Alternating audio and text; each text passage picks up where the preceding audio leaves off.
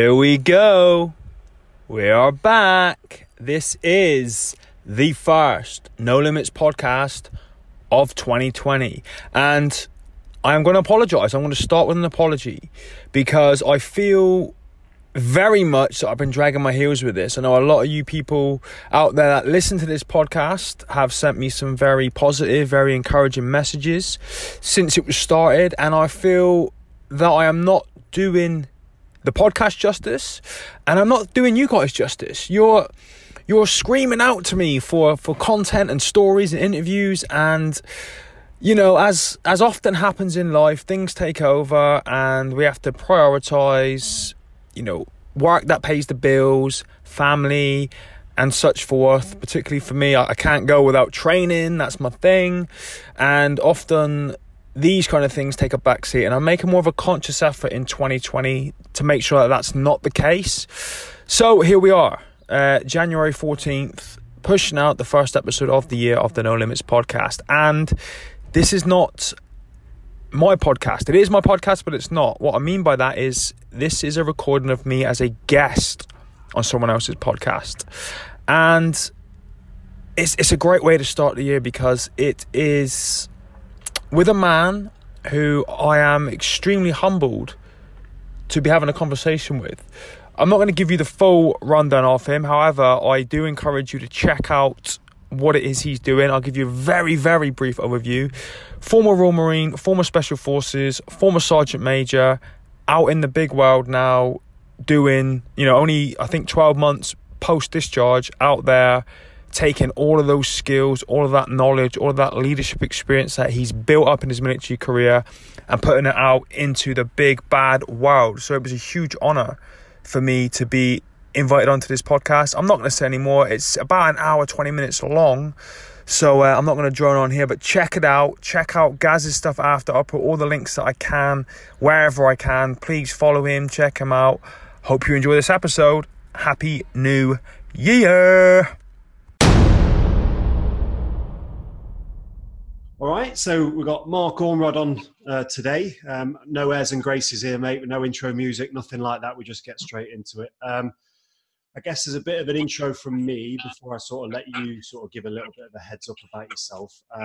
Our paths, so you're someone I've sort of been watching from a distance for quite a while. I've seen your story. I don't think, as far as I'm aware, our paths crossed career-wise. We probably have spent the same time in various different FOBs around the globe on one or two occasions. We might unpick that and work that out a little bit later. But again, I'm really interested in your story. I think for the people that listen to me, why is Mark's story relatable to you?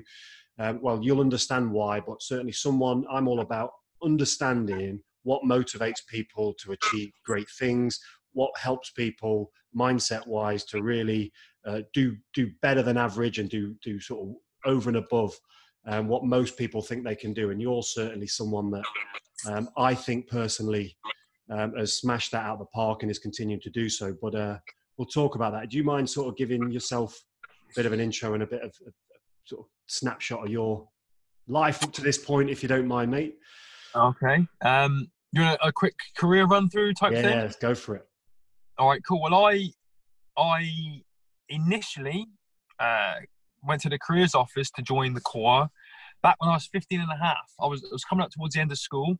Yep. I had about 6 months until my, I don't know what they're called now, GCSEs were on the horizon. Yep.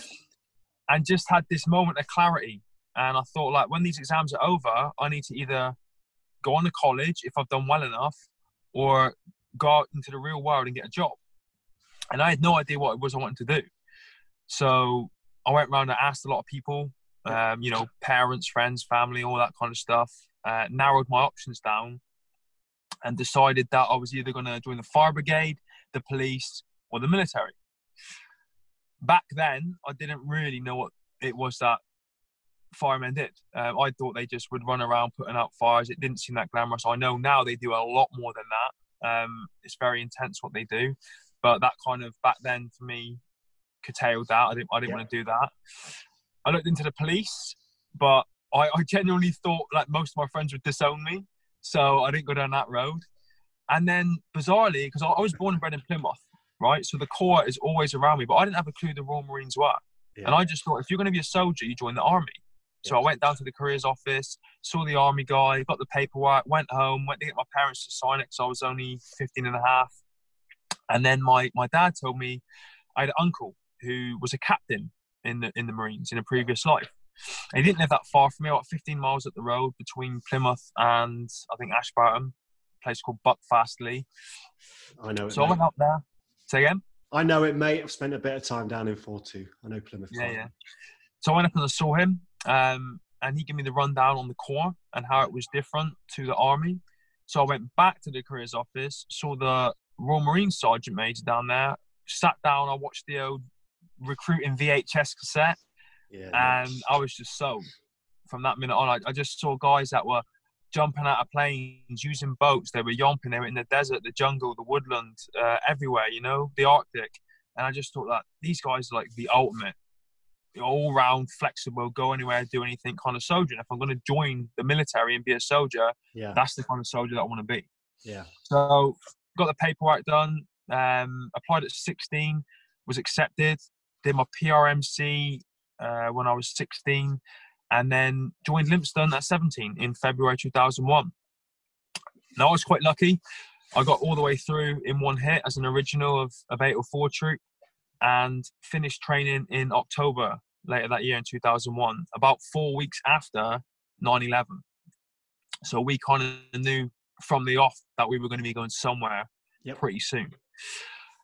Originally, I was trained to go out on Opjikana in 2002 in Afghanistan, but I never went in the end. They scaled it back, and I think it was more your lads that went out than mainstream Corps. So settled into unit life. 2003 road round Optelic, so I went out on Optelic 1. Fairly uneventful for me. Was a bit disappointed in a way. It wasn't what I thought going to war was going to be like. I actually found it very boring. It may have just been the people I was deployed with, we didn't get up to a lot. Came home and again settled back into unit life. Early 2005 in January, my first daughter was born, and I knew that if I put my chit in then and served up my 12 months, I would have done my minimum 5 years. I would have been to war. I would have earned a Green Beret all in that first 5 years. That's a pretty decent resume, if you like, for those first 5 years. So that's what I did. Put my chit in and decided to leave. I think I was only going to be 21 by the time I'd left. So, more than young enough to start a new career. Things, as they often do, went sideways with that relationship and we separated. But I continued down the path that I was on and I left.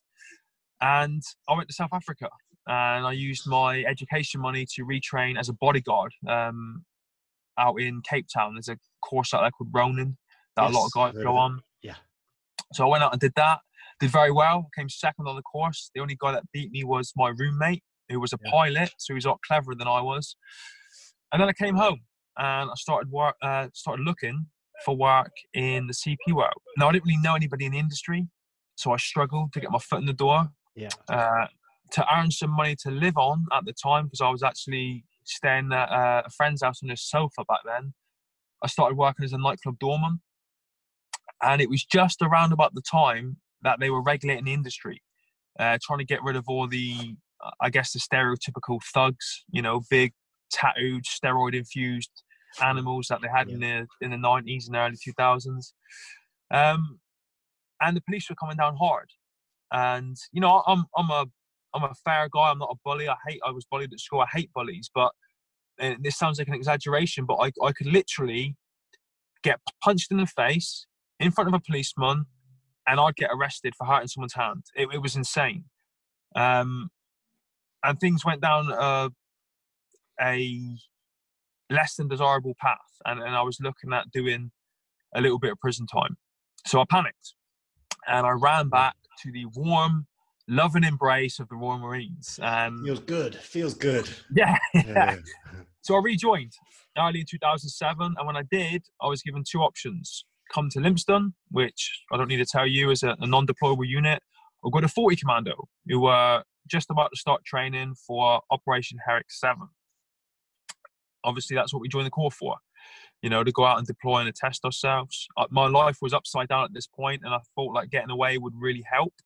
So I decided to go to 40 Commando, went out there, got involved in the OPTAG training, and then finally deployed to Afghanistan on the 7th of September. 90% of the time I was out there, we were working out of a place called Forward Operating Base Robinson down in Helmand, doing all the usual kind of stuff, what all the other units and everyone else had done before us. And it was great. Things were going well. We were dominating the ground, taking the fight to the enemy, all that usual stuff. And on Christmas Eve, we were given a foot patrol that we were going to go out on. Very, very basic. Nothing at all like what we'd done up to that point. And on the way back into the FOB, finishing up that foot patrol, I stood on and detonated a pressure plate IED, which resulted in me losing both my legs above the knee and my right arm above the elbow, making me the UK's first triple amputee from the conflict. Epic. Right. Just we'll pause there, mate, because I know there's that is a turning point clearly, and there's loads to talk about afterwards, and that's. But just in what you've said so far, there's a lot of people that will relate to sort of lives being in a bit of chaos. Your words, and difficulties, relationships, work, and trying to balance the two successfully and unsuccessfully. And what was it about the sort of you mentioned about returning to the stability almost of the military, which some people would go, that doesn't make any sense. How is that giving you some stability? Just talk around the feelings a little bit that you may have had around there. Might not be easy, something you've spoke about before, but just let us know what you sort of what was the reason why you felt some stability from the military at that point. It wasn't so much the stability. I mean, I know, when you're going to get your Christmas leave, your summer leave, your Easter leave, you can kind of plan a life when you're in the military. It was more to do with a sense of identity. Yeah. We chatted briefly off air about this, but I remember I was born and bred in Plymouth, right? And my first unit was 30 Commando, Stonehouse Barracks down in Plymouth. And I knew all the civvy security guards there. As a young lad myself, when I was running around that place as a kid, then when I was in the Corps, and we all knew each other on first name basis. And then literally the day after I left that first time, I went to go into camp to use the gym, and they're like, sorry Mark, you can't come in, you're a civvy now. And I was like, come on lads, you know me, I've been based here for a couple of years, you knew me before that. And they're like, yeah, we know mate, but you're a civvy now. And it was that black and white. And I just felt like crap. And I eventually did get in. I sorted out passes and all this kind of stuff. And then I was in the gym one day, and I was doing a bit of Thai boxing on one of the heavy bags. And the PTI came in, and he went, oh, hello, mate. He said, you've left the Corps now, haven't you? I'm like, yeah, I left a couple months ago. He went, excuse my language, but he went, well, get the out my gym then. And I was waiting for him to go, way, just kidding, mate, crack on. But he didn't. And I just felt like crap. And I thought, is this what happens when you leave the military? Your whole past is just erased, and you're like just some dirty ex-bootneck, and I hated it. And I remember I used to get that sense of pride if you walked in the bank, you were speaking to the bank teller or whatever, opening an account, and they say, what's your occupation? And you grow like 2 feet, you're like Royal Marine. And then I'll go in as a civilian, and I'd be like, I don't really have a job at the minute, I'm kind of in between jobs, and I just felt worthless, and I wanted that sense of pride back and that sense of belonging. I think that's one of the reasons why a lot of lads personally go into security, because one, again, you went and did the course with Ronin, and would have been a bodyguard ultimately. That is a job where it's got quite a lot of significance to it, and it sounds pretty sexy. The reality of that job, I'm well aware from friends of mine that do it, it's not as glamorous as it might seem on the face of it. Some jobs absolutely are more glamorous than others, but on the whole, it's not what it turns out to be more often than not. Right. It's something that gives people an awful lot of fulfillment, because more often than not, you're working for somebody else and you're not working with a particular purpose, which I think is what, like you were explaining there with going back into the military, that gave you that sense of purpose, and there was something, you know, that you were working towards. Is that fair to say? Yeah. And it's also fair to say that in my first 5 years, I got in a lot of trouble. You know, I was just a young Marine having fun. I think I got charged 3 times. You know, just a young guy having fun. But when I went back in, I had sat down and meticulously planned out my career, written it down. As soon as I got back from Afghan, I was going to start taking the steps necessary to do what it was I wanted to do, and then spend the remainder of my career positively building something rather than just floating around waiting for the next deployment or the next exercise or whatever it may be. So I had a bit of a plan the second time around. That's good. That's good. So let's fast forward again, back to that incident in 2007. Now, completely ironically, I didn't know this at all. Christmas Eve 2007 was there's an event for me, similar circumstances really. That night was massively significant for me in my career. And to hear, I didn't know that it was Christmas Eve 2007 that, you know, you trod on the ID. So just talk to us about what you knew about the event, and then your sort of memory or whatever you've got memory-wise of it. I remember all of it. So like I said, we were just about to give Overwatch to another section actually, so they could peel back into the fob, and then, you know, they'd return the favour and we'd all go back in and be safe. So I was getting into a fire position. I was second in command of the section. Everyone else was set.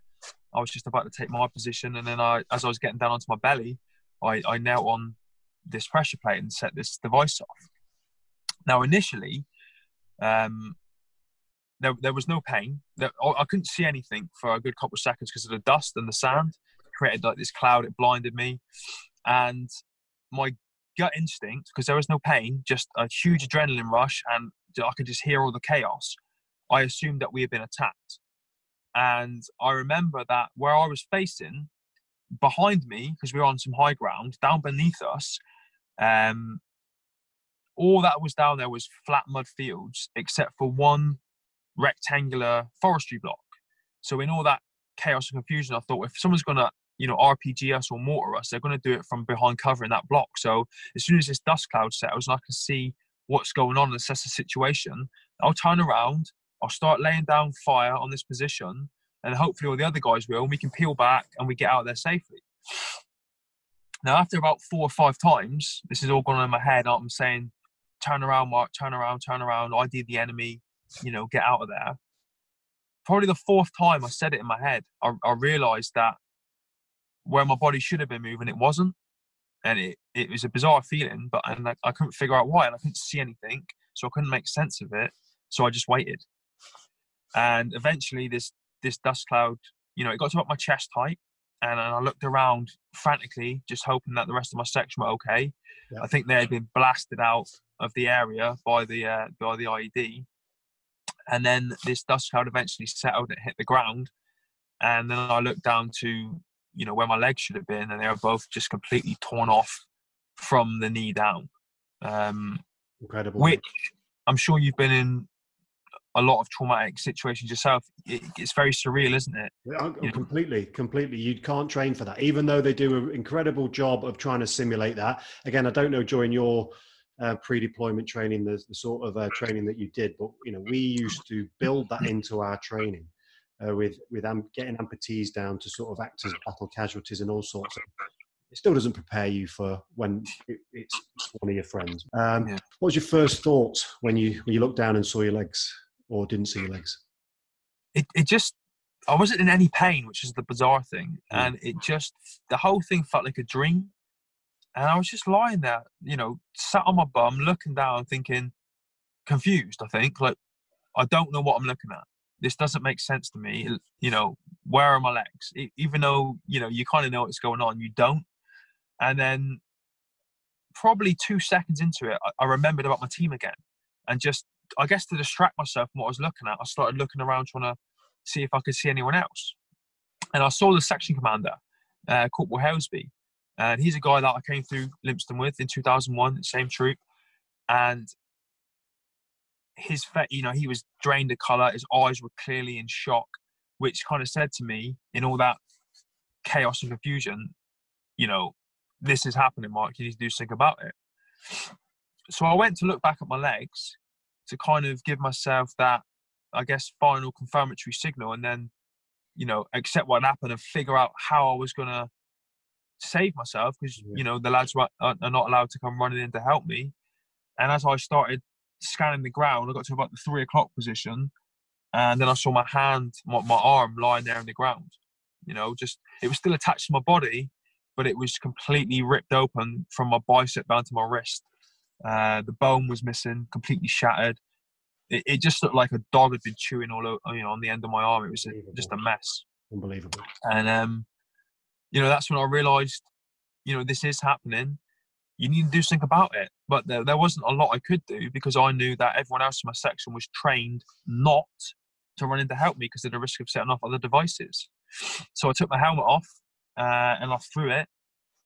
And we were in like the shallow bowl. That's what we were taking cover in, because there was no other form of cover up there. And the American SF lads that we were working with, they did a report afterwards. They cleared the area. There were 6 of these devices around, but this hole was 12 feet deep by 15 feet around. So I knew that evacuating me was going to be ninja.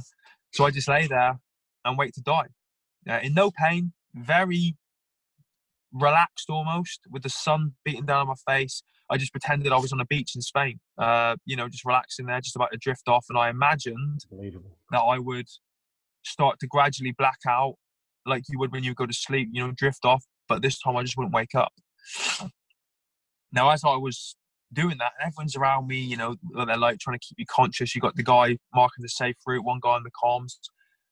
I hear this engine, like a diesel engine, screaming in the distance. And I know that from where we were to where the FOB was to where the HQ compound was, it was likely that was the medic being scrambled out the HQ compound to come and get me. So I just listened as it went through the FOB. I heard it stop at the front gate as they moved the gate. I heard it go down the hill, across the main road, and then it stopped at the bottom. And I heard the medic scrambling up this cliff face to come and get me. He jumped straight into the crater. Obviously, the safe path had already been marked. And then gave me some morphine to try and take the edge off, because it was now starting to creep in a little bit, the pain. Just on that, Mark, sorry to interrupt. You say it just started to creep in a bit. So how long do you think, I'm sure people have filled in any sort of, because sometimes when trauma and chaos happens like this, time becomes really weird, doesn't it? We've got a really weird relationship with time. But do you know how long had passed by that point? And then, for people to listen and to try and relate it on a scale of 1 to 10 almost, what sort of pain level would you have said you was in at that point? I wouldn't have said I was in any pain. It was like extreme discomfort. It was almost like in both my legs and my arm, if you had pins and needles, but times 1,000. It was just a throbbing, uncomfortable, horrible, irritating feeling, not a painful one. Yeah. And I think I was probably only there for about 10 minutes, at the most 15. Yeah. But obviously in that situation, it feels a hell of a lot longer. I can't even begin to imagine, to be honest. And were you losing a lot of blood visually? Did it look like you were losing? Because I take it was dusty and sandy, so it would have been getting absorbed by the ground, a lot of it. But were you conscious of that? Yeah, it was just falling out. And I didn't have a clue back then how many pints or litres of blood that your body actually held, but there was a fair amount coming out. And I could feel myself fading, again, it wasn't scary. I wasn't worried. I think I had this extreme confidence in the lads in my section. Yeah. And in the back of my mind, I always knew I was going to be all right. I just knew it. I knew how good they were and how many times we'd ran these drills over, that I was going to be fine. Interesting you say that, because one of the things that I do now is go and, as I'm sure you do, help teams, high-performing teams, whether that's in sport or corporate, understand trust and understand relationships from my point of view.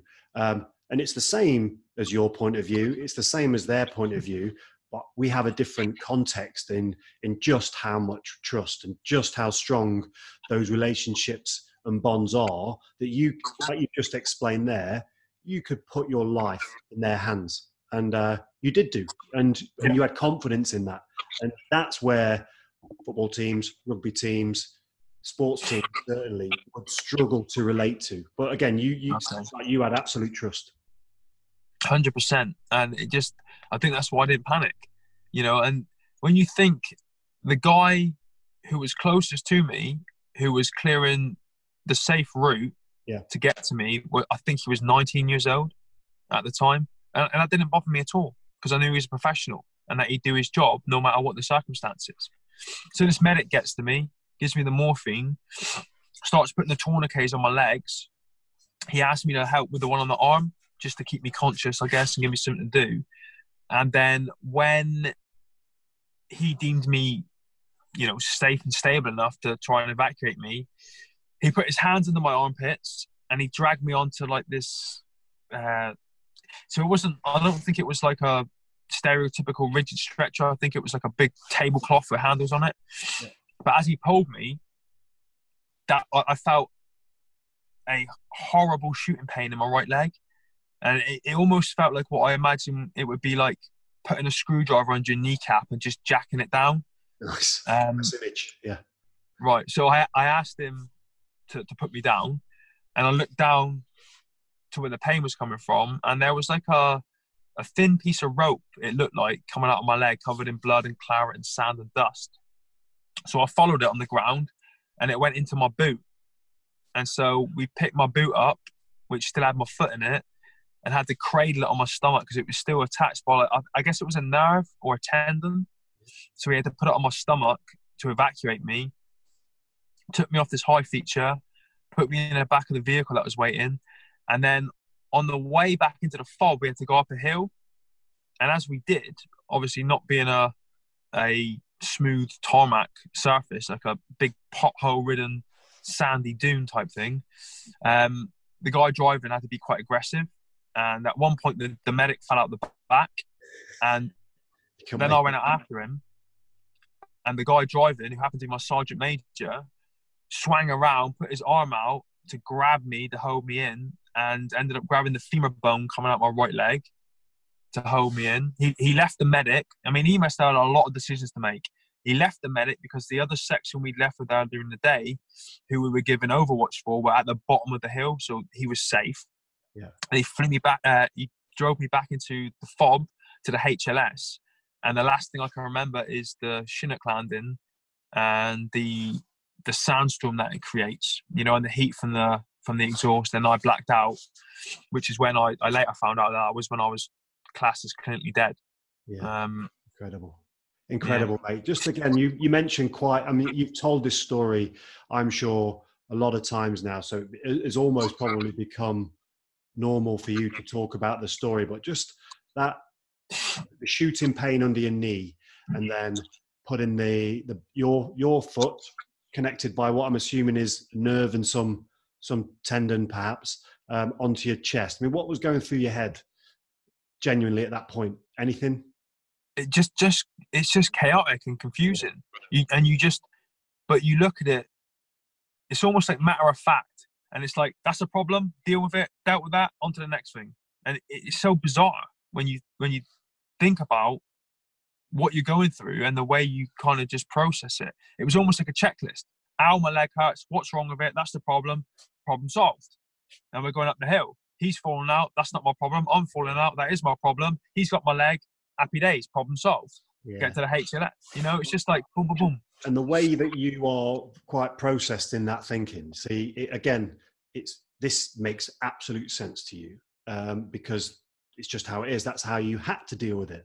But I'm convinced, and again, there's no research out there to deny or prove this, unfortunately. It's just through my discussions that these people that are very processed, logical thinkers, even in chaos, there's decisions to make.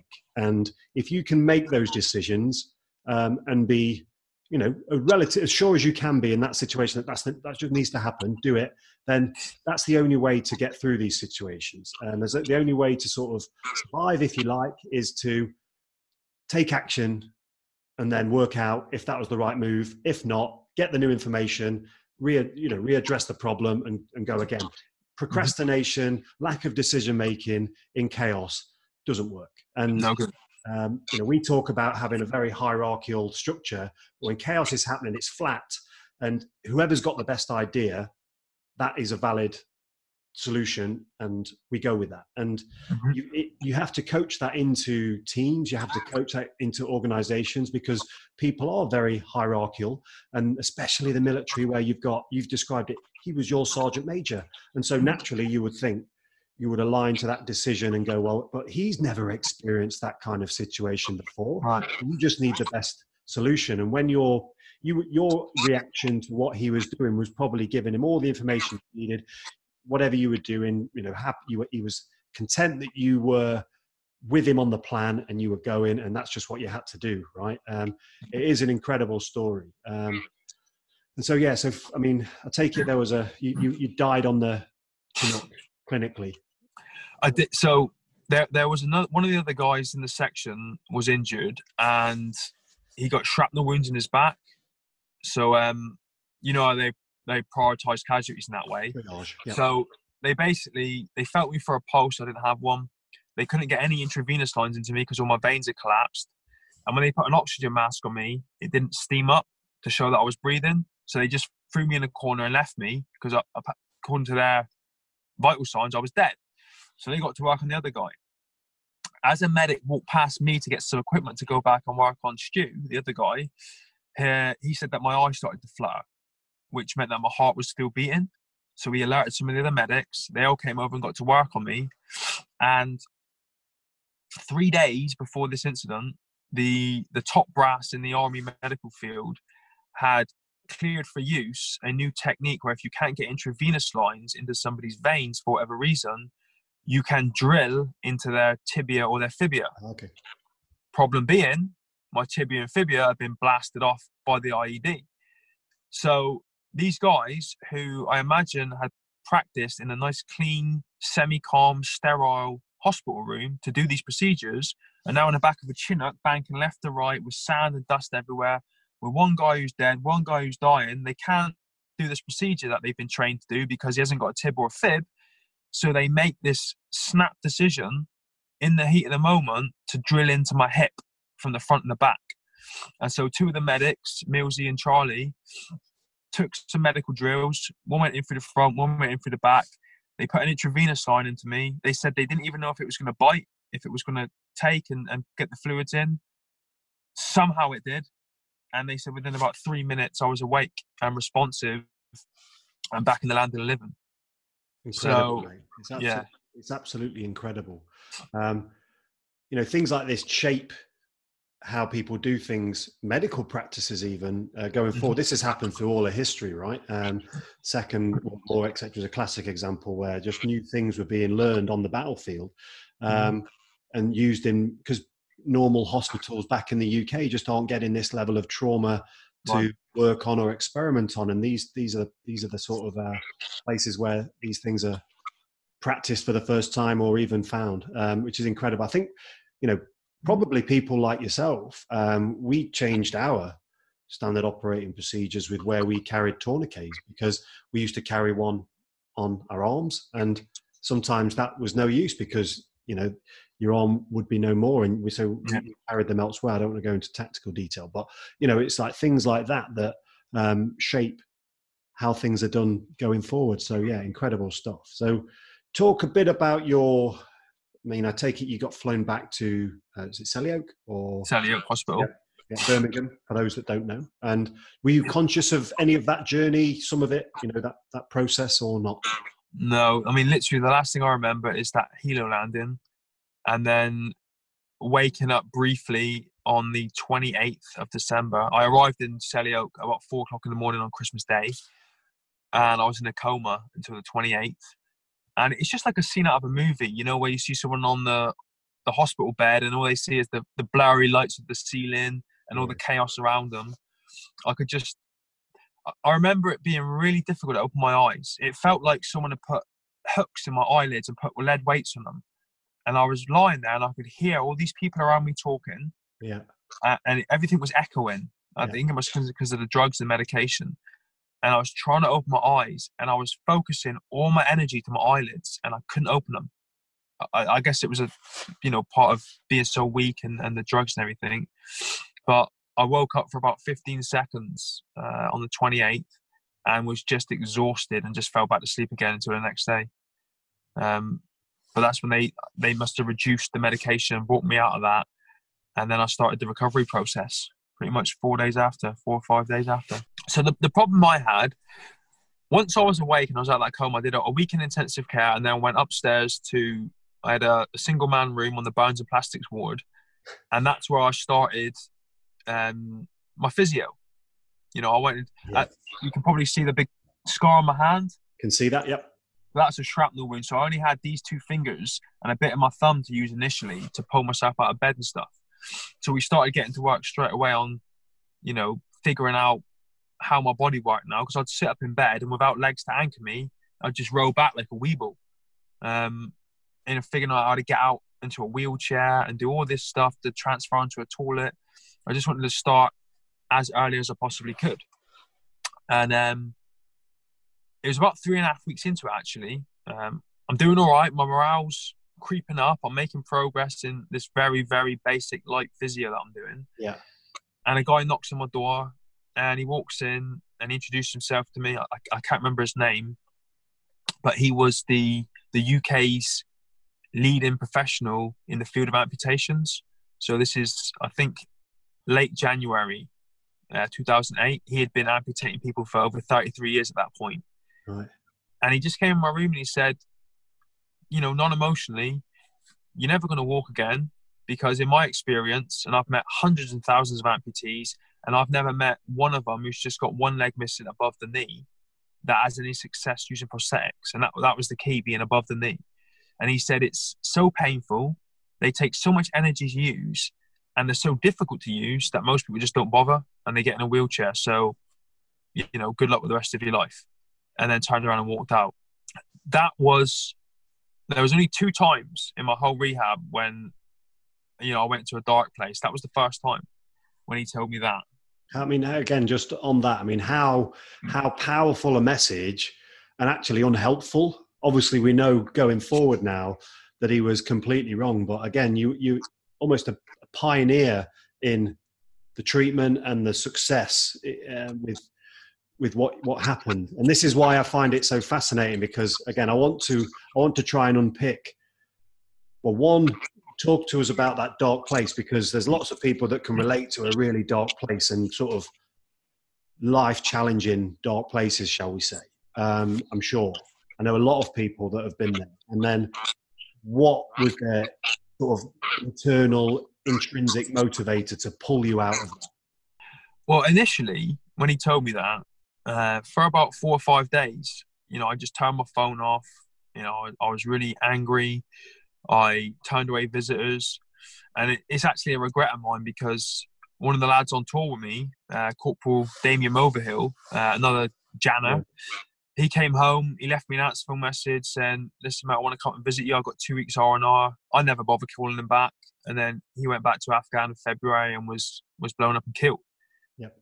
So I regret never calling him back, but I just wasn't in the headspace to want to speak to anybody. I think I would have just burst out crying if I'd have spoke to him. Yeah. But about a week and a half, not even that long actually, after that doctor walked in my room, I get another knock on my door. And it was one of those big, like, oak doors with a glass rectangular panel so you can see people's faces. Yeah. So I don't recognise this guy knocking on my door, but I'm starting to feel a little bit better now after 5 or 6 days. So I invite him in, and this guy walks in my room wearing 2 prosthetic legs. And he sat down and he introduced himself. His name was Mick Brennan. And in 2005, Mick was serving with the British Army in Iraq, and he had the back door of, I think it was a BV-206, open. So the top half of his body was protected, the bottom half wasn't. Suicide bomber detonated, took off both his legs above the knee. And then he sat in my room and talked to me about his journey. And he told me his highs, his lows, what was difficult, what wasn't. He told me what he was doing now.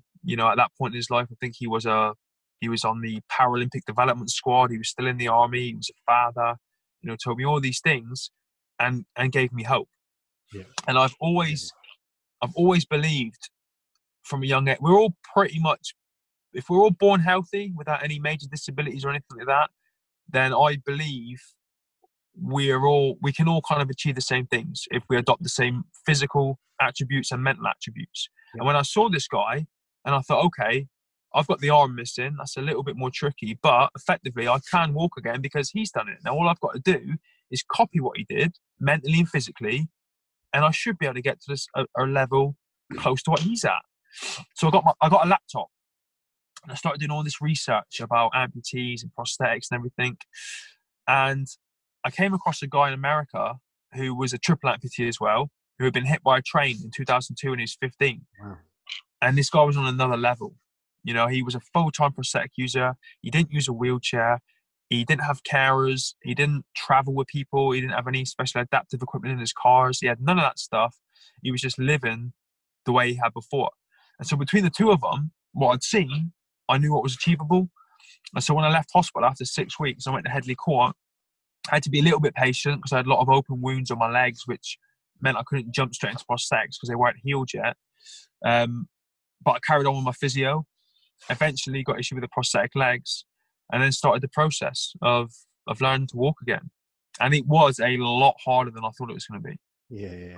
A lot harder. I think I was quite arrogant about it, to be fair. Yeah. Which probably protected you, because some people may have not have even bothered starting if, and this is what this first doctor, that was probably the message, that most people realize just how hard it is and just cannot find the motivation to just keep working at it. I can only begin to imagine. But it's interesting what you say around, sorry, what was the triple amputee's name that you spoke about, the American? Cameron.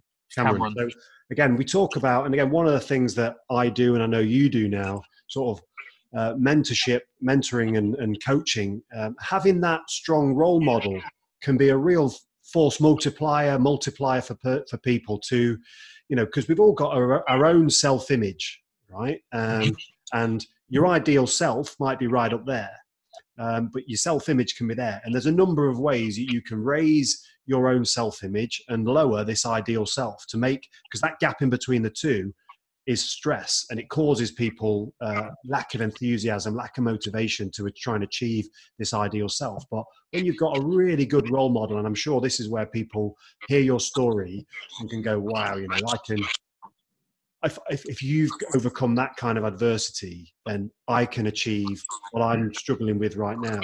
Just to listen, because this is how we communicate, and this is why I love doing what I do now, part of it, because you're learning by other people's stories, and we communicate best through stories. But these are often stories that aren't really told or spoken about because they're difficult, and people want to hear about other people's success that have, you know, amazing success, maybe financial or whatever, and that's what people can be attracted by. But this sort of, you know, like you said, we're all wired the same, mentally and physically. And if one person, I'm the same. I had people before me that all the things that, you know, again, I say quite humbly that I've achieved by comparison to yourself, but the things that I've achieved, I was never, I don't think, the first person to do those things. I always saw other people do them and went, do you know what? I think I can do that. Mm-hmm. And so that I can relate to that story, having that really strong role model. I still use a business mentor now because, you know, crikey, I don't know everything. You know, I know you would be humble enough to say the same. We're always learning,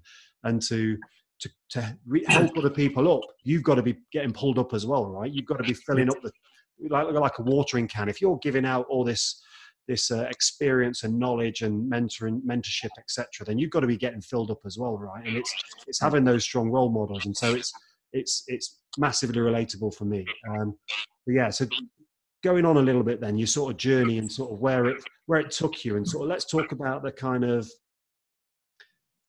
because this is going in a good direction, really, and it just goes from strength to strength, in my opinion. So I'm going to sort of share a little bit of that. So after, so the problem I had in rehab was because I was the first triple amputee from Afghan, and I think since the First World War, although Mick, the double amputee that visited me, had been through the system before, I had the extra challenges of having my dominant arm missing. Yeah. So there was nothing was easy. It was all a struggle because I had to be the first person to try this and fail at this and then try again and fail again until I succeeded and keep doing all this. And it was hard, which is why I took so much inspiration from Cameron. So initially, all I did was watch his videos. I'd watch his YouTube videos, and where I'd struggle to maybe walk down some stairs because everyone was saying, well, you've got no knees. Above knee amputees can't use stairs. And I'd take a video and go, well, hold on. This guy's got no knees and he's walking down the stairs. Yeah. But no one knew how to do any of that stuff. So I reached out to Cameron and his team and I asked them for some mentorship and some help, which they very kindly gave me. And on the 9th of June, 2009, I went out to meet them. And I underwent a 3-week intensive boot camp where they just literally whipped my ass every single day.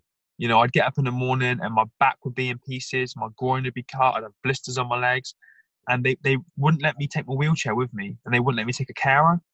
Yeah. So I had no choice, but every day I had to put my legs on. I had to get up, I had to grizz it out, go through the pain, and just keep walking to build up my resistance and my tolerance.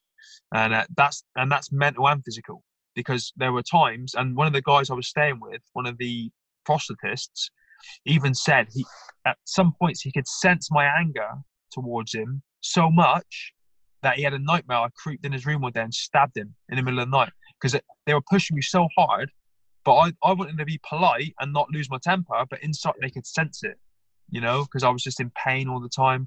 But I knew that was short-term pain for long-term gain. And just like coming through Lympstone and what you did, if you just push through it all, you know, it's worth it at the end, and you can look back on that for the rest of your life. That's for me. That's resilience in a nutshell, isn't it? And people, there's a big industry around resilience right now because people struggle to real grasp the concept of it. But that we talk about being outside your comfort zone, and your comfort zone. Again, I can hardly relate to it, if I'm perfectly honest, or don't feel like I can, but because of the pain and the suffering that you must have had to have gone through to achieve what it was. But what I do relate to is this comfort zone that everybody lives in. Everybody knows nowadays that you need to be able to live in this stretch zone, and it's uncomfortable when you're there. But people really don't like to live there. And they know that's the route to success, but just getting in there every single day, day in, day out, because that is the only route to success. There's no magic hack. You know, your circumstances, there's nothing you're going to be able to do that's going to create a life-changing event where all of a sudden you're going to be fine again. You've got a journey ahead of you. I was chatting to Dean Stott a few weeks ago, and he talked about this 14,000-mile bike ride he did. And it's from where you are today to Australia on a bike, plus another 4,000 miles. And that journey is it's overwhelming. You can't almost comprehend it. And again, it was for a personal challenge. But so again, nothing on your level, but if you just look at the problem, it's just overwhelming. And that there is where that becomes uncomfortable, and people don't like to sit in that area there because it's overwhelming. But I'm imagining you came up with certain strategies, which I'd like to, if you don't mind, sort of share. You don't know if maybe you did know, or you do know what they are, maybe you don't, but did you come up with certain strategies to just keep you going day after day?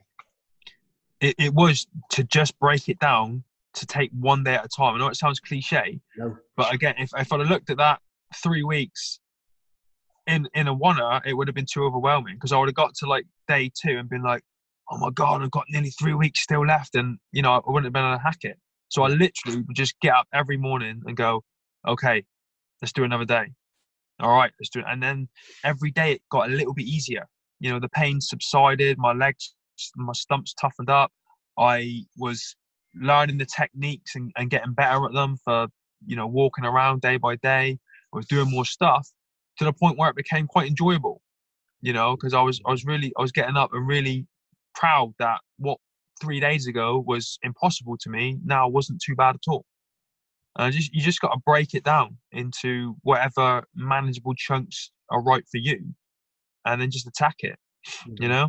You described it. I know it sounds cliche, but this is the route to success, and this is the things that people have to do. And you can look around apart from this over. So I talk about the obstacle is the way. People have got this obstacle in front of them. They know what they. When people come to me as wanting a coach or a mentor, they're coming to me because they know they've got a problem. They've got an issue, whatever that is, whether it's just unfulfilled in their careers, whether it's a certain challenge that they just don't feel ready for, whatever. They know what the problem is. And we talk around and we talk about the obstacle being the way. And so rather than looking for this solution around it, actually, let's break down the problem. Is it as big as you think it is? Normally not. If it is, what are the bite-sized chunks that we can take out of it each day and create a journey where it's way more manageable? And it does sound cliche, but as far as I'm aware, I don't know anybody, whether it's Usain Bolt, whether it's Warren Buffett, that they all talk about this consistency of effort. Messi, like quite famously, arguably one of the best footballers ever, talks about, he was 18 years to being an overnight success, 18 years of hard work to become this overnight success that everybody talks about. He just grafted every single day. And turns out there's no shortcut, right? That in my world, that Duratus, that's, my sort of company is about the hardening of the mind, the hardening of the body. And that's the only way to success, that practice, daily effort and grind. But people don't like it and it's uncomfortable, right? Relatable? Yeah, and I tell people, like, even if whatever it is you're going through, you just improve by 1% every day. When I was first learning to walk again, I had the mindset of, if I just take one step more, just one step today, at least I've moved forward, and that will mentally put me in the right place for the following day. And again, if I'm having a rubbish day, all I've got to do is push myself to make one more step than I did the day before, and I'm still moving forward. And that's progress and that's growth. And that's where the motivation comes from. Yeah, massively, mate. And so some people will be aware, some people won't. I mean, if you don't mind, just talking about where your career's gone now. I mean, okay, so you learned, again, I don't want to sort of shorten that journey because I'm sure it's been an incredible graft and grind, but you learned to walk again. You sat in your car, you learned to drive again. I'm sure those people listening that's struggling to pass their driving test, and there you are, sort of having to completely relearn these skills through, just so much more disadvantaged in some way. But I know mentally stronger than most people because you've gone through this journey, and a challenge is always, you don't see things as a threat now. Am I right? You see things as a challenge, and and that is what helps people to really sort of break it down. So talk about where, I know some of the things that you've done, but just where you've taken this second chapter, if you like. So I was actually really lucky, I think, because I was hit on Christmas Eve 2007. And I think Mick, who visited me, and his friend were the only other two amputees from the Iraq-Afghan era that were before me. So I was the only one in the corps at the time, I think, from combat. And it wasn't until after I was injured that a load of guys started coming through the system. So when I was looking at discharge, I went through all these programs that they had, which I don't think were at all designed for people being medically discharged, like, the resettlement stuff. Yep. And I had one 45-minute interview on the phone and was told that I should be a bricklayer. And my second 45-minute interview on the phone said that I should be a checkout assistant at Sainsbury's in Plymouth. And I just remember thinking, I'm sure even in this state, I can add more value to the world. And not there's anything wrong with those jobs at all, but they're just not me. And I'm sure, having been through what I've been through and the short previous career I had, I could offer more to the world than just that. Now, I was very lucky. I was just about to set out in September 2010 on a 3,500 mile run from New York to LA, a fundraiser. And I got a phone call off a retired Royal Marines brigadier called Charlie Hobson. And he called me up and introduced himself. And he said, I'm the chief executive of the Royal Marines Association. Would you like a job? And I was like, sir, I would love a job. What do you want me to do? He said, I have no idea. We'll figure it out. Go off on your run and come back and we'll sort it out.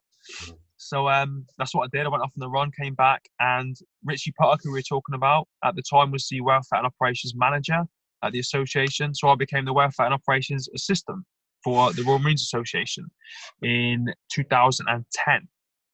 And I've been working with the association, the charity, ever since. You know, there's been a lot of changes happening recently. The association and the charity in April this year merged to become one. So my job changed now to marketing and communications, but I'm still in that area, in that arena. The bizarre thing was, what we talked about earlier, that first time I left and I felt horrible and like I was worthless. I've been out the Corps now for 9 years, but I don't feel like I'm out. Yeah. I feel more like I'm still in and I've been promoted. Yeah. You know, I went from Marine Ormrod one day to Mr. Ormrod, but in an office surrounded by all the other injured lads who were coming to me asking for help, almost like I was their troop sergeant at this point. Yeah. And it felt good, you know, and I was really, really lucky. But so many things have come off the back of that, you know. So like a lot of guys in my situation now, we're all on the speaking circuit. So we get to travel around the world, sharing our story with anything from, you know, a school in Singapore to a £1 billion corporate in London. You know, just trying to help their employees and school kids.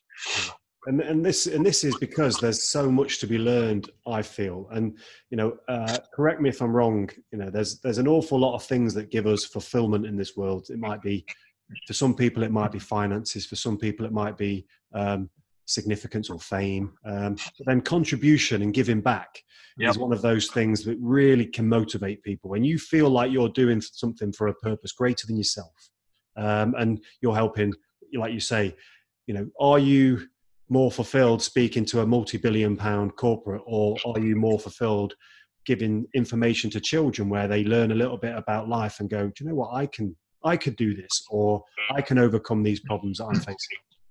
Yeah, it's bizarre because the speaking world, and I still struggle now to comprehend it, but it's very lucrative. Like, you can earn a lot of money doing it from the background that we come from. You know, I used to earn about £1,100 a month. In the schools, you get nothing, but it's so much more fulfilling when this brown envelope turns up at your house with 35 letters in, handwritten by the kids, saying what they loved about your talk and drawing pictures of you with a hook for a hand and funny prosthetic leg. It's so much more. I've got a box in my house just filled with all these trinkets and gizzards that school kids have sent to me over the years as a thank you for coming in and spending half an hour to an hour with them, just telling my story and having a good time. You know, it's brilliant. Yeah, no, it's amazing. It's amazing, mate. And talk to us quickly about Invictus Games, because I know you've had, some might say, a fair amount of success. Again, from not being able to walk, being UK's first military triple amputee, to now what, Invictus Games, etc., going forward. Yeah, the whole sport thing was a bit of a weird one, because a lot of guys, when they got injured initially, jumped into sport, and I hated it. Absolutely hated it. Everyone would always come up to me and go, so when are you going to do the Paralympics then, Mark? Yeah. And I'm like, I've got no interest in the Paralympics. Why would you ask me that? But they just assume because you've lost a couple of digits that you're going to go into sport. But my focus back in the day was learning to walk without using my wheelchair, to ditch my wheelchair. So I missed that whole boat. But in 2016, I was setting my goals for the following year. And I thought, well, it'd be really nice, as at the 10-year point, 2017, at Christmas Eve, to have done something that I've not done before. Yep. So I sat down, and I was in my office at home, and I was sat on my chair, and I closed my eyes, and I imagined like a jigsaw puzzle. And, you know, it had family in there, and I'd set goals around that before. It had my career, my health and fitness, my personal development, and it was like the centerpiece was missing. So I sat there with my eyes closed for about 5 minutes trying to think what was missing, what haven't I done in 10 years, what I could do this year to celebrate 10 years of life. And it was sport. You know, I'd never done any sport before. Now, I'd heard of the Invictus Games. I think they had ran 2 games at that point. And I'd seen my friends go out there, compete, win medals, you know, really advance in their rehab and everything like that. And I thought, okay, I'll give that a shot, this Invictus Games thing. Yep. Not really knowing anything about it. So I looked into it, and I didn't like any of the sports that they had on offer, because before I was injured, I used to fight Thai boxing, full contact kickboxing, and I boxed at heavyweight for the Corps. None of this adaptive sport interested me. So I looked on the website and I picked the sports which I thought would just be all about brute force and ignorance. So rowing, hand cycling and swimming. I thought it's just fits. I'll go there as a former Marine and I'll just trash everybody because I'm fit and I'm stupid and I won't stop until I win. And I applied. I went to the first training camp, sat on a rowing machine. I went full tilt for 4 minutes and I almost went blind. Like, I was so exhausted at the end. I got tunnel vision and was just about to pass out. Yeah. And I got off that rowing machine and I'm like, what the hell was that? Yeah. I thought this was going to be easy and I was blowing. Yeah. And I decided then that I needed to take it a lot more seriously. And so I was fortunate enough in 2017 to be selected for the team out in Canada. And then 2018, I made the team again in Australia. And I think the first year I did 2 rowing events, 2 hand cycling events, 2 swimming events. And then the year after that, 2 rowing, 3 swimming, and shot put and discus. And I came away with, in total over 2 years, 4 gold medals, 4 bronze, 3 silver. And they have an award for every country that attends and every athlete that attends. They have 1 award for the best country and 1 award for the best athlete. Yes. And I got best athlete in the first year in Canada. I'm not sure why, but I did, and it was the icing on the cake for me getting that. Well, I think people listening understand why. And again, you're probably too humble to say it. It's just it is an incredible story how, this journey, and we're talking a journey of, could do some quick math. We're talking just over 10 years from the injury to this. And a gold medal's a gold medal. What's it really worth? It's not really worth anything. It's the story that's attached to that. I'm sure you see that and would sort of agree. And for you personally, it's something to recognise this journey that you've been through, which is just mind blowing, to be perfectly honest. What, in your opinion, so why is it that people fail so often, or why don't people have the same level of success that you can quantify? Do you think? What's the difference? I'm sure some people would disagree, but I think that where the day and age we live in now, everything's too easy. We're talking on these phones. I can pick this phone up now and answer any question that I have in my mind just by going on to Google. Yep. I don't know. You were talking about earlier about going outside your comfort zone. I think a lot of people would just live within it, too much, and they're happy to coast along and do whatever makes them happy and not really want to push themselves and challenge themselves. But, when I came through training here to be a Royal Marine at 17 and I achieved at 18, it changed my world, because I knew that what I was capable of achieving if I put my mind to it. Yep. And just obsessed about it.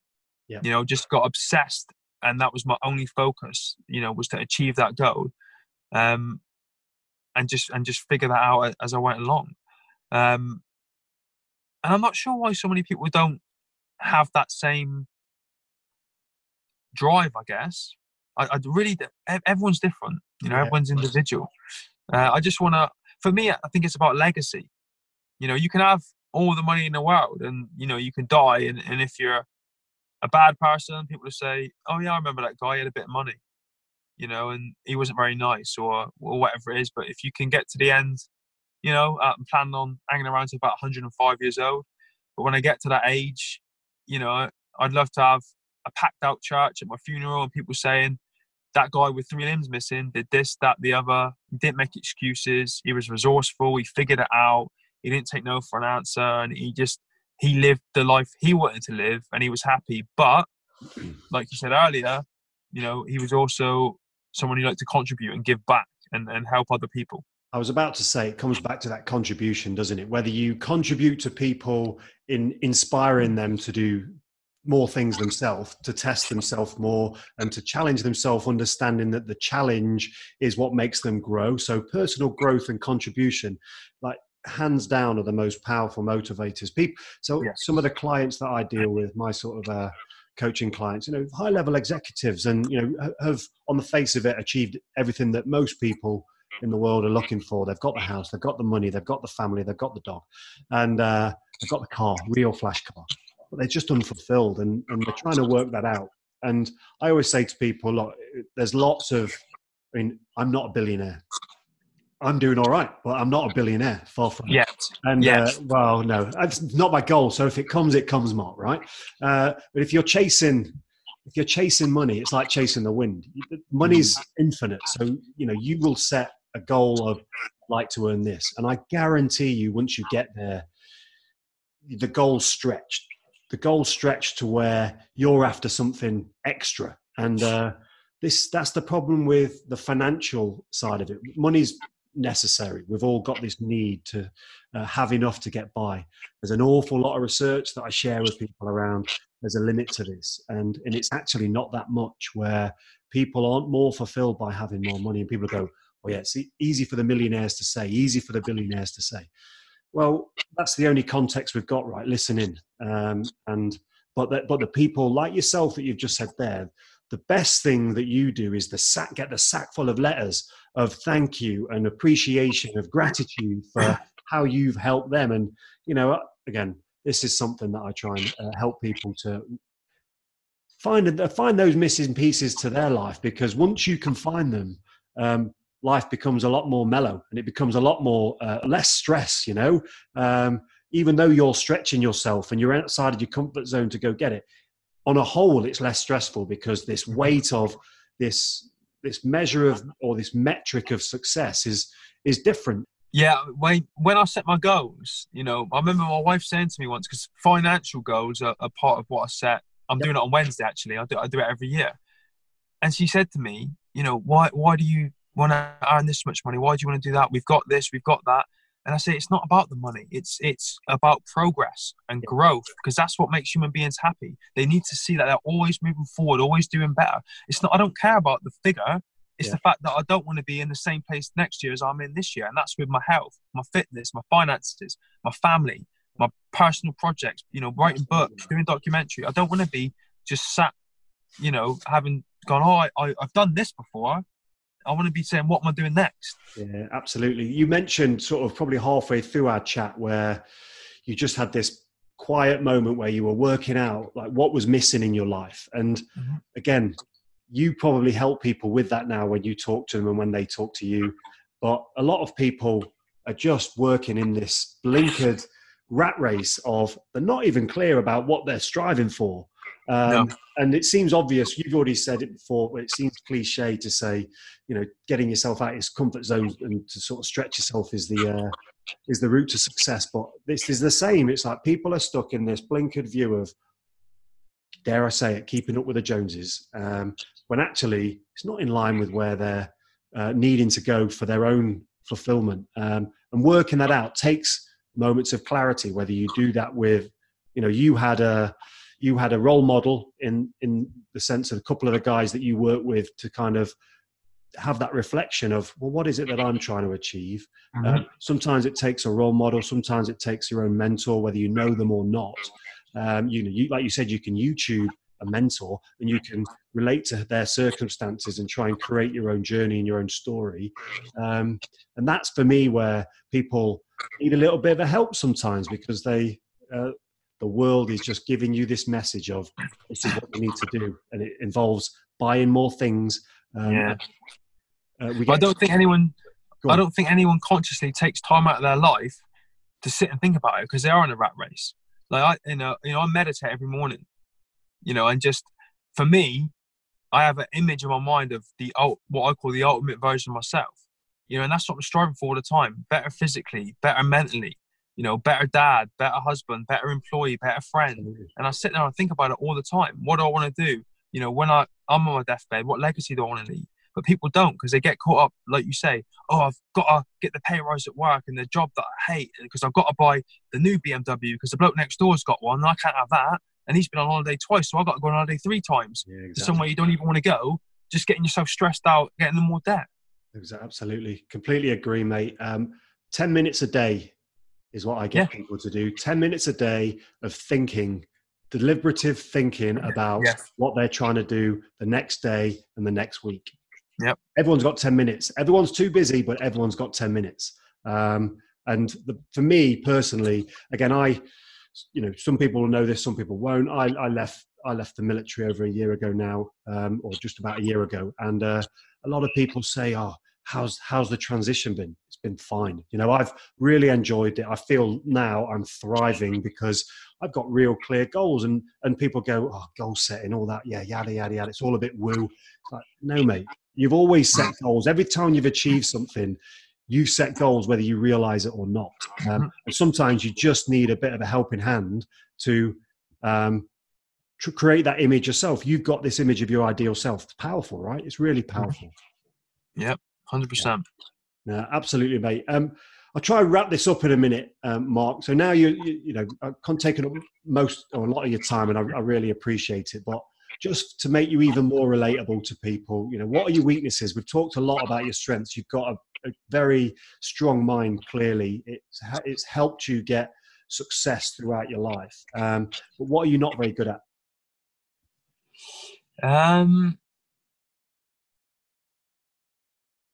No one's listening, mate. You're fine. I've got no one listening. I'm just trying to... I'm not very good at sometimes balance. Yep. So I'll go too hard in one direction with no let up. And, the Invictus Games we talked about was a perfect example. A lot of people would always say it's not about the medals, it's about this, it's about that. And I'm like, yeah, right, I'm getting up at 5 a.m, I'm doing my first cardio session, then I'm going to work, then I'm putting the kids up, then I'm doing strength and conditioning in the evening, spend my weekends doing sports-specific training. And there was no let up. I was like, no, nothing else matters. This is all it is. I can't eat the ice cream when I'm out with my family because that's not part of my diet plan, because then I'll lose and I won't get a gold medal. Sometimes you need to just, I think, take your foot off the gas and enjoy life. I really, really, for like the last 4 or 5 years, I'm only just getting it now. The last 4 or 5 years, I've just been relentless and I haven't had life. I've not sat back and smelt the roses, and that's important too. So take that time off and actually enjoy yourself. Yeah, I buy into that, mate. I talk to people about balance. Again, I've already mentioned some of the people that I work with, and their lives are out of balance because it's this financial goal that they're pursuing. And you mentioned sort of taking your foot off the gas and enjoying life, because that's what we're here for. Right? And I was going to ask you, how do you rein in your enthusiasm? So how do you take your foot off? Because you're clearly someone that's motivated and driven. I work with a lot of people who are incredibly motivated and driven. How do you take your foot off the gas, and what are the things that you like to do when you're unwinding? I have to kick my ego into touch and remember that my life isn't all about me. I've got 3 beautiful kids and a wife at home, and they deserve my time and attention too. So you just got to be like, right, that's it. That's enough of you, Mr. Selfish. Now you got to go again in some form of contribution and give back, and, think about the ones around you that have helped you get to where you are. Yeah, massively, mate. That's awesome.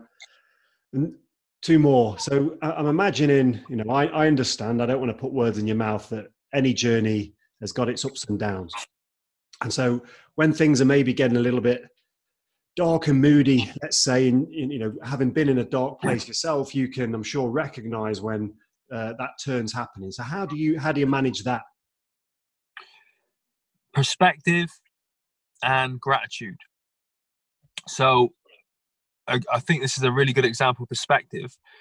When I was in Headley Court, before I went out to America to train, I was going through a down patch, where I was just sore and I was struggling with the legs, and I was thinking about giving up. And there's a friend of mine whose his dad was actually my SIGs instructor in training. But Dominic, when he was out in Norway, he dived in the snow to do a snow angel, but headbutted a rock and broke his spine. So he was, I forget which plegic it was, but he could only really just move his arms and his head like this. And I sat there one day when we were in the galley, and I was really down, and I looked at him and I thought, if I was him and I was looking at me and I see this guy there who doesn't have legs but could get prosthetics and have the opportunity to walk if he just put the effort in. And I'm sat here with legs that will never ever work again. That really pissed me off because I'd love to swap places with him.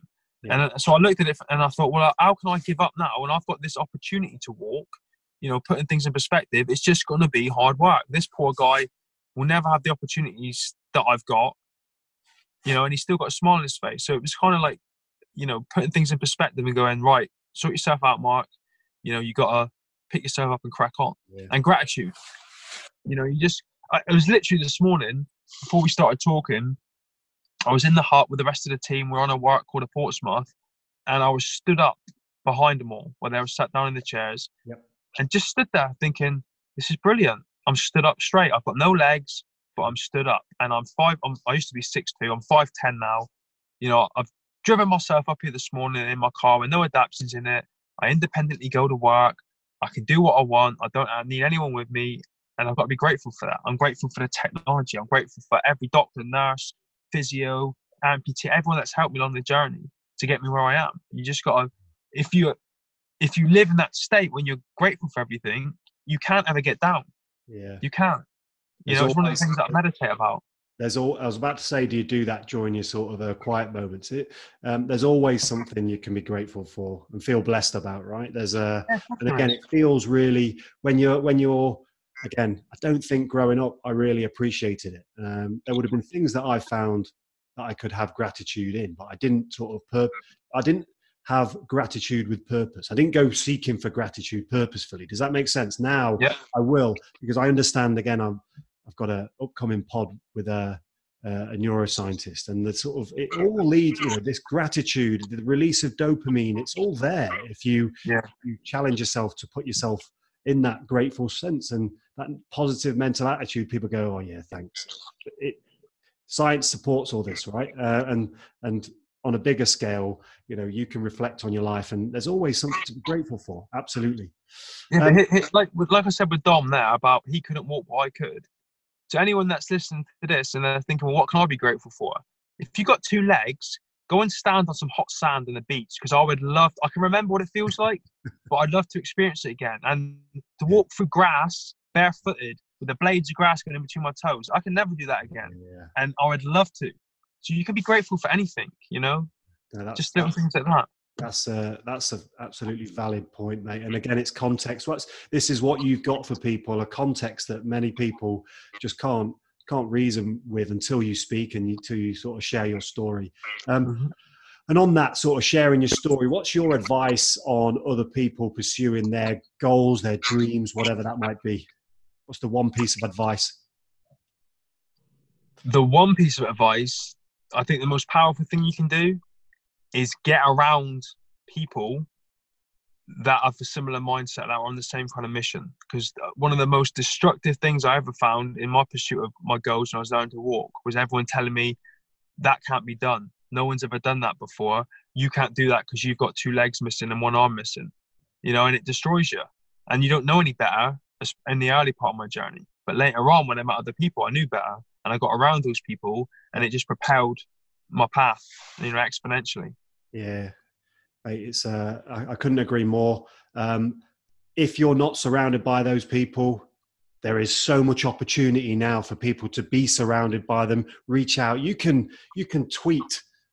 Yep. The President of America, if you wanted to. Not that I recommend that you should, but you could. You got reach into people's lives that, you know, just try your luck. You know, I've reached out to people, and it's amazed me because what we've spoken about, people are seeking for fulfillment and contribution themselves. If people feel like they can help you in some way, a lot of people feel better for doing that, and so by helping you, it helps them. Right. Yeah. And so we've got an incredible opportunity with social media, etc., of just communicating with people that are outside of your network, outside of your social circles, because we can easily be trapped by people that think so negatively. And if you can reach, like, have the change your thought about this isn't me, I don't want this, I want more, then you've got to reach out and you've got to take those proactive steps. I talk about action. There's nothing more powerful than taking action and learning more. You learn nothing by doing nothing. Even if it's bad, you learn more by knowing that it's bad, right? Take action in the direction that you see as a positive one, and don't be afraid to fail. Mate, that's awesome. Mate, Mark, it's been... Oh, one thing I want to say as well. I watched your documentary. It was probably about this time last year. Were you plugging it pretty hard this time last year? Was it out last time? No Limits? Yeah, it was this time last year. Yeah. This time last year. I watched it, and I convinced the missus to watch it. And because on the face of it, again, without going into the background, you know, she's not fussed by anything military, and automatically assume this is a story about the military. And I was like, this isn't. And it genuinely moved me. I thought it was awesome, mate. And I knew parts of your story, but I watched it and I was like, that is an incredible story. So anyone listening that hasn't watched it, I absolutely recommend you go watch it out. And it's still on YouTube, obviously. And is it elsewhere, Mark? No Limits? It's on Amazon Prime. It's on YouTube, on my YouTube, and it's on my website as well. Yeah, it's an amazing story of overcoming adversity. There's not many people that have got a story quite like it, as we've talked about in this, and so I'd massively steer people towards that.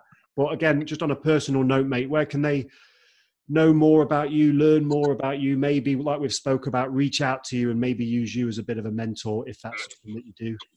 I'm all over social media, all my Facebook, Twitter, LinkedIn, Instagram, all just at Mark Ormrod, and you'll be able to find me there easy enough. Yeah, awesome, mate. That's mega useful to me. And then again, I sort of recommend anyone to do just that. Everyone can learn an awful lot from you. So, mate, it's been a pleasure speaking to you. Thank you for having me, mate. Absolutely down-to-earth bloke. After all you've been through, you're top drawer.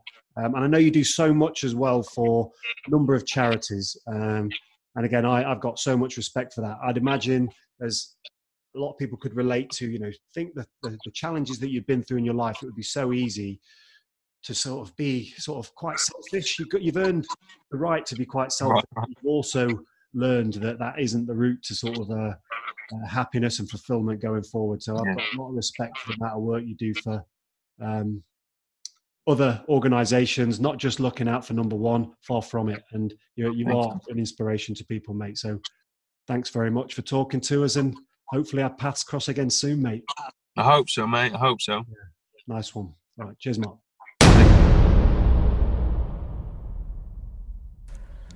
So there you have it. The first podcast of 2020. And I hope that you really, really enjoyed it. Like I said at the beginning, I'm going to put some links in the show notes here to go out and check Gaz's stuff. He's a phenomenal human being. Someone that I've never even met face to face, but already have a great deal of admiration for. We've got a lot of mutual friends and they all speak very highly of him, and the things that he's going to be putting out there over the years are really valuable. They're really going to help anyone from any walk of life improve their lives, take it forward, and overcome any obstacles that they're facing. So guys, go check him out. I really hope you enjoyed that, and as I said at the beginning, I am going to make a more conscious effort now to get more of these podcasts out there on a more regular basis. Hope you started the year well. I hope you've got momentum, and I hope that we get to interact throughout the whole of 2020 and make it the best year that you've had so far.